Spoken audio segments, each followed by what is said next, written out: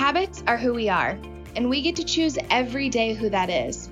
What's remarkable about these women is that their habits are changing the world. Hi, and welcome to Habits, the Good, the Bad, and the Holy. I'm Molly, and I'm sitting down every week with adorers of the blood of Christ, religious sisters, to hear their stories and learn how habits have become more than a symbol for their vocation. They've become the means to which they change lives. Hello, and welcome back to Habits. Today we are talking with Sister Edwina Pope. Edwina, thanks so much for taking some time to talk to us. Thank you. You're welcome. Awesome. So, when I was learning about you in preparation for this interview, something I found that was incredibly interesting is you were a cyclist for many years. Can you talk about that? Yes, I biked across Kansas from Colorado border to Missouri border. It took us a week. I did that 11 times. 11 times. Mm-hmm. And was biking something that you stumbled into? Was it something that you always loved? Well, when I got out of graduate school, I saw the year before that they had this bike across Kansas. And it was just a fun thing for anybody who rode a bike. And I thought, I'm going to do that next year. That's my week's vacation to myself. So I did that for 11 years. Wow. You know, we rode close to 500 miles every week, the whole length of the Kansas. That's incredible. Mm-hmm. And then I've been a runner for, I started in 1982 and I quit in 2000 because various reasons, but I've ran 3 marathons in Chicago. I've done half marathons. I've done biathlons and everything. And I went through my trophies the other day and took them over to a trophy place so they could use them for parts. I took pictures first, you know. So were you competitive with yourself, or was it really just getting to the finish? No, I was competitive with myself and with others. Or do you still miss it? Oh, yeah, I miss it because I hurt my neck and I can't do that. 2014 is when I hurt my neck after I got home. I had gotten up during the night and somehow fell in my sleep and gave myself a whiplash. And so then now I have 2 plates and 8 screws back there. Oh my gosh, so that must have been an intense... Oh, it was horrible. An almost instantaneous life change for you. Yeah, it was horrible. Because then I couldn't run, I couldn't bike, I couldn't do anything physically. I just had to manage the neck. But so that's a huge thing to work through. How did you... I know a lot of people in their life, their instinct, when something bad happens to them is that they get mad at God or they get mad at their faith. How dare this happen to me? Did you have those moments? How did you, work through this kind of new life that you were going to have to live? I think the pain was the main thing that, and then my neck did not set quite right. I don't think the doctor realized that my head went back further, and that's been a real problem for me. But I just had to accept it and just, okay. At the end of, right after surgery, Sister Mary, Janet McCann brought this gold package to my sister's house. I was over in St. Louis because it was pretty rough, my neck. So I stayed with my sister for over a month there because of the circumstances. Right. The neck was just unbearable to live with. And so Janet came and by, excuse me. You're fine. Janet came by and it had this gold package. And she didn't give it to me till the last after we visited and everything. Mm-hmm. And it was the best thing that could have happened because in it was a book on $1 and pencils and crayons. Well, I'm not so crazy about crayons, but I did pencils and I couldn't sleep at night because of the pain. It was just And it was just unbearable. I was not comfortable in my and myself, and I was just in so much. I had this apparatus around my neck, and that was just so tight, and it was horrible. But anyway, so the first night I didn't sleep, so I was in the chair, and I did the most beautiful picture. And I showed my sister the next morning. She says, "Wow." She says, "That's beautiful." So I've grown from then, and that was 5 years ago. I still have some pain in my neck, but anyway, I live with it. That's the way it is. But I mean, I think with the art coming in there has helped a lot. And I mean, I prayed so much that it's like, dear Lord, why can't I get out of this pain? So then I've had physical therapy and everything, and I can manage pretty well. But I just, it's just one of those things you have to accept. Yeah. So it sounds to me that, this art was how you healed spiritually and emotionally from that. That sounds like a really profound experience. Do you still find that it gives you healing even 5 years later? Mm-hmm. Sure do. Because I'm doing things now that I would never dream that I could do, in artwork and such. So I know a lot of, especially with creative arts, a lot of people seem to think that if you don't do it in your youth, you'll never be good. You'll never find joy out of it. Can you speak to what it was like to have really a full life of, identifying yourself as a biker and a runner, and then, switching to now identify yourself as really an artist, because, your art hangs along the halls in this building. Yeah. I just find it life-giving. I can sit down and just draw a picture almost instantly. It may take me a while to fine point it, but I'm just amazed at what comes out of me. Yeah. And that gives me lots of life, and I enjoy it, and it's life-giving. Yeah. So some other interesting thing about you were a chauffeur for a period of time. Yes. How did you end up there? How did you... Before I entered when I was 33. Okay. Because I'm a convert, and I didn't know sisters. The first sister I met was the one who was at my grandpa's deathbed. And then as I grew up, then I met her probably, about 20 years later. And then from there, I went into the Catholic Church right after high school. Mm-hmm. And something said for me to be a sister. Well, I wanted to get my education, so I had to work my way through school, pay my way. So I drove a taxi cab here in Wichita. I drove a school bus and a mail truck. I delivered the mail from Wichita out to Mullinville. I had 4 different routes that I could drive. And then I was at Newman for 24 years in the library. So then it was like time. Our building fell apart, and it was like time to move on. And I wanted to do 25 at Newman, but that was not right. So so Sister Janet Raleigh asked me if I would go to Columbia.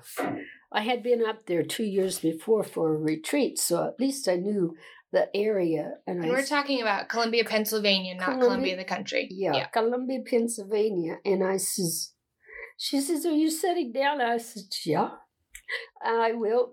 And she says, "You want to go to Pennsylvania, Columbia, and be the driver?" And I said, "Oh, sure." With a little bit of a break that I got up to Columbia.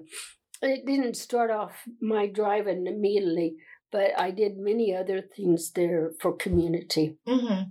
And then I was the only real able-bodied person at night to take care of the sisters. Mm. So I had a pretty good responsibility because I had 2 or 3 that had fallen during the night, and I had to take care of them. I had to take them into emergency room or by ambulance. So that was, I felt the responsibility, but I also felt that I had somebody who was directing me to take care of them because Sister Virginia was a nurse, and she was my good friend.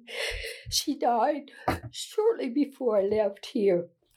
For 2005 is when I went up to Columbia. Mm-hmm. My sister Becky was going to get married, and so she went with me up to Columbia, and to see what it was like. She says, "Well, since you're going, I'm going to get married. We're moving on." So we both agreed that the new place was going to be super for me. Mm-hmm. And so then I ended up in the 5 years there, for 3 months and 14 days, I ended up driving 100,000 miles. Wow. I had one car. Once I got to be in the driver position, yeah, I had one car, and I drove, many. In those days, we had a lot more activity up there because we had lots of people coming in for retreat and such, and we had the airports were like 2 hours away, and so I did lots of driving, plus going with the sisters to the doctors and the hospitals and wherever they needed to go. I mean, I made trips across Pennsylvania several times out to Johnstown, and I took sisters home to their visit and stuff like that. So I mean, I really did do a lot of traveling, and I loved it, and I never had a wreck. Never in 100,000 miles. That's right. I never had a wreck. That's impressive. So I was, when I drove in all kinds of conditions. So, but yeah, I really, truly, I enjoyed that. Then it helped me a great deal because then I understood Columbia, because then we sent home. Then they asked me to be the archivist here. And I've been the archivist for our community for 10 years. And they asked me to come home and be the archivist. So by learning the sisters and living with them and their stories, I was able to process the third of semi-full of artifacts and papers and history and everything that they sent out back here, because we had to close the Big Mother House in the Spiritual Life Center because there were so few of the sisters there that we couldn't afford to have the buildings. Right. So I do want to, I really want to dig into your archivist role, but I want to talk just for a second and give some background to the listeners.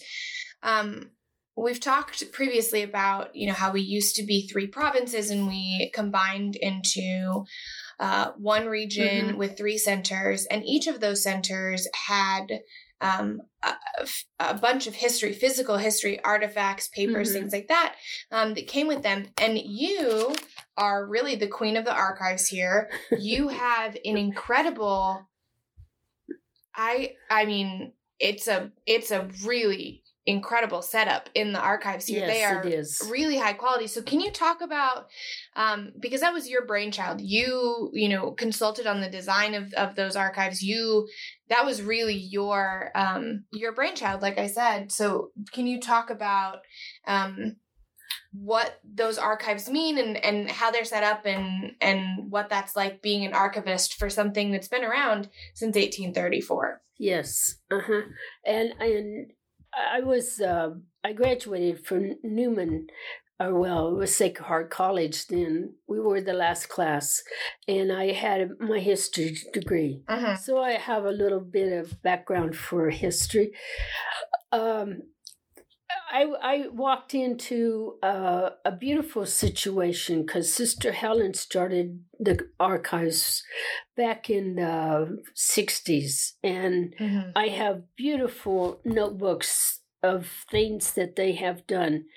But when I got here, it's like, well, we need to rearrange the whole system downstairs. So when we found out our pipes were so bad, they had to completely put in brand new air conditioning pipes and such, because they were like mincemeat. They were so rotten and so rusted out that it would have been a disaster if we'd started. So while the guys were working on the pipes and getting all the rooms ready, I painted all the rooms in the hallway and doors and all that, just to help along with the process, because it's like I can't catalog or anything because we don't have the space.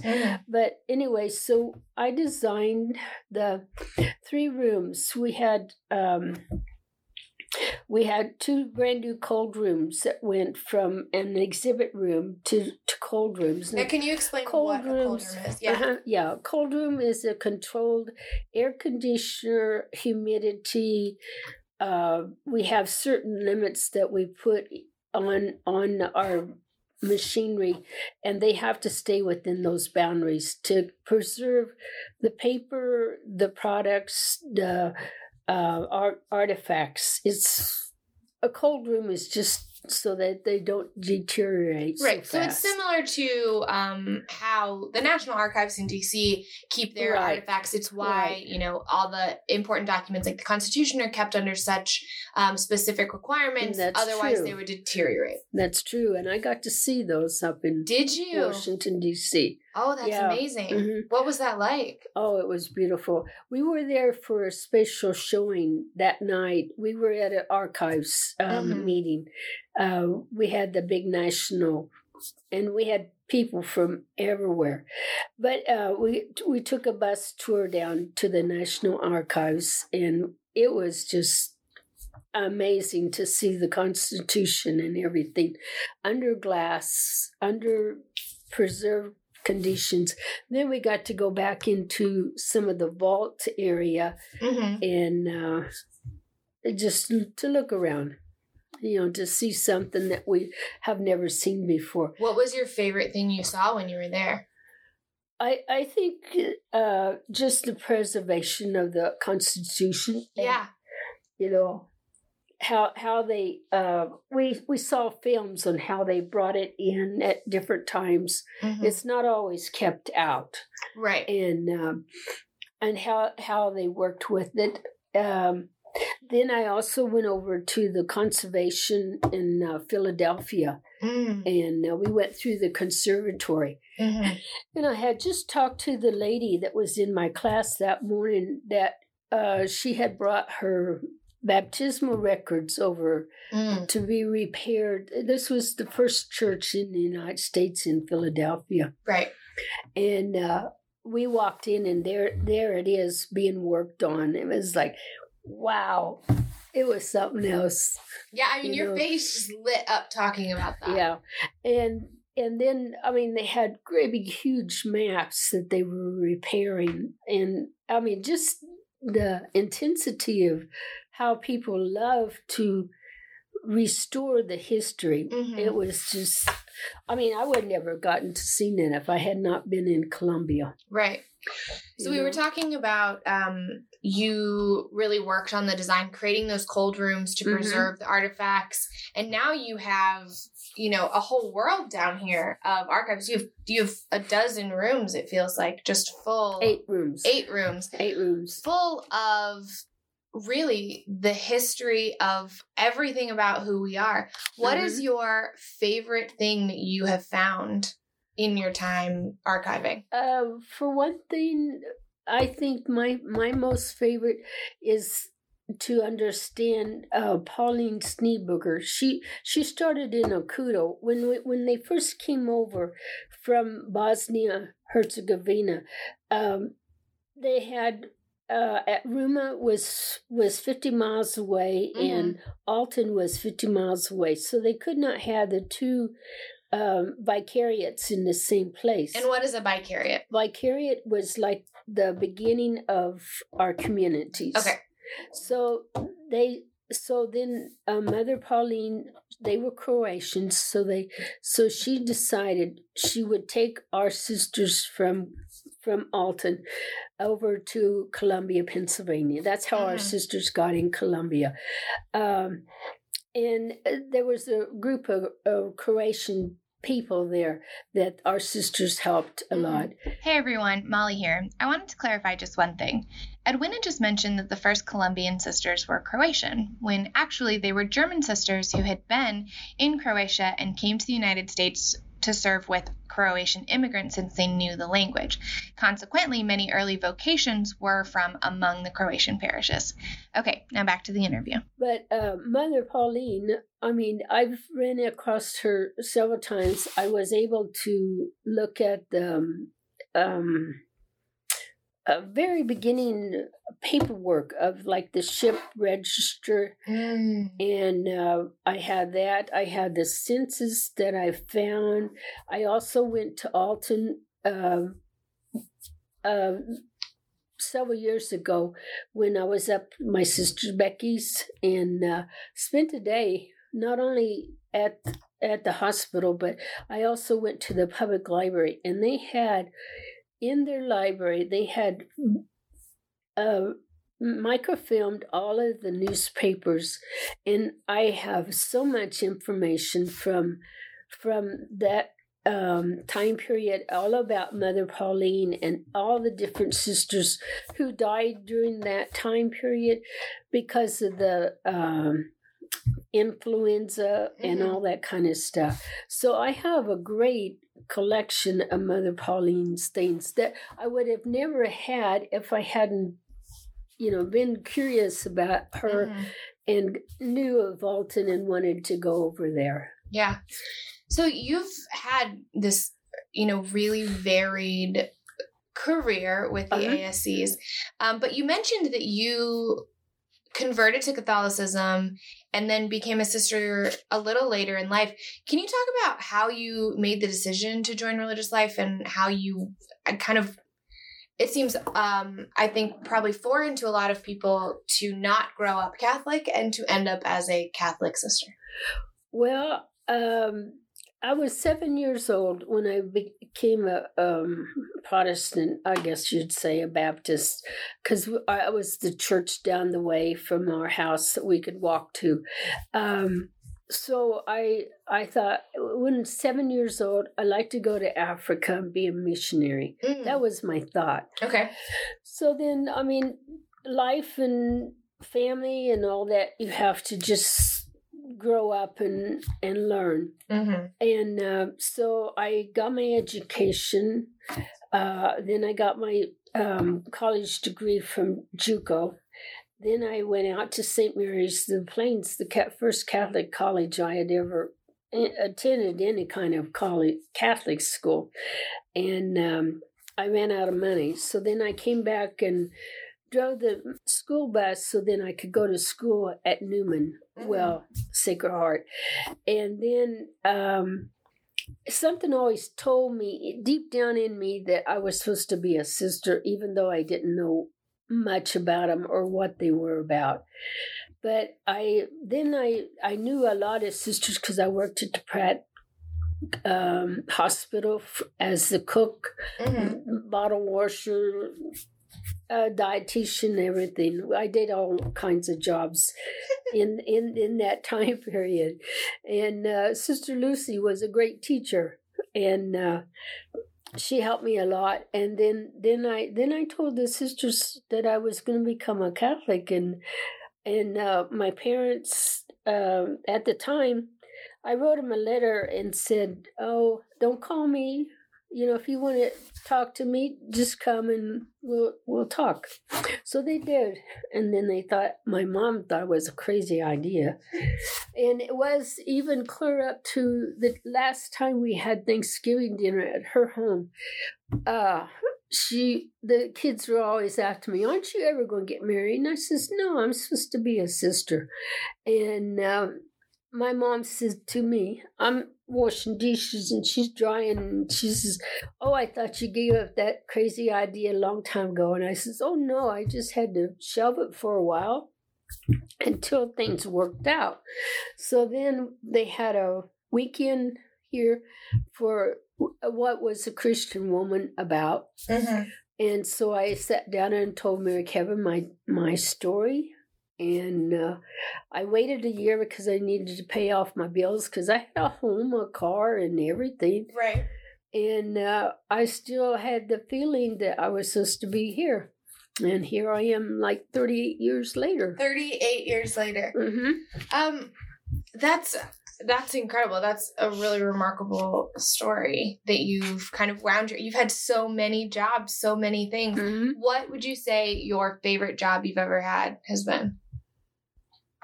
I think working with the sisters in Colombia. Being there, being their driver, being there. Mm-hmm. Yeah, because I really did a good job of taking care of them. Yeah. And they were very appreciative. I mean, I love my archives. Mm-hmm. Don't get me wrong. I mean, it's a lot of work, but and we have made so much progress down there.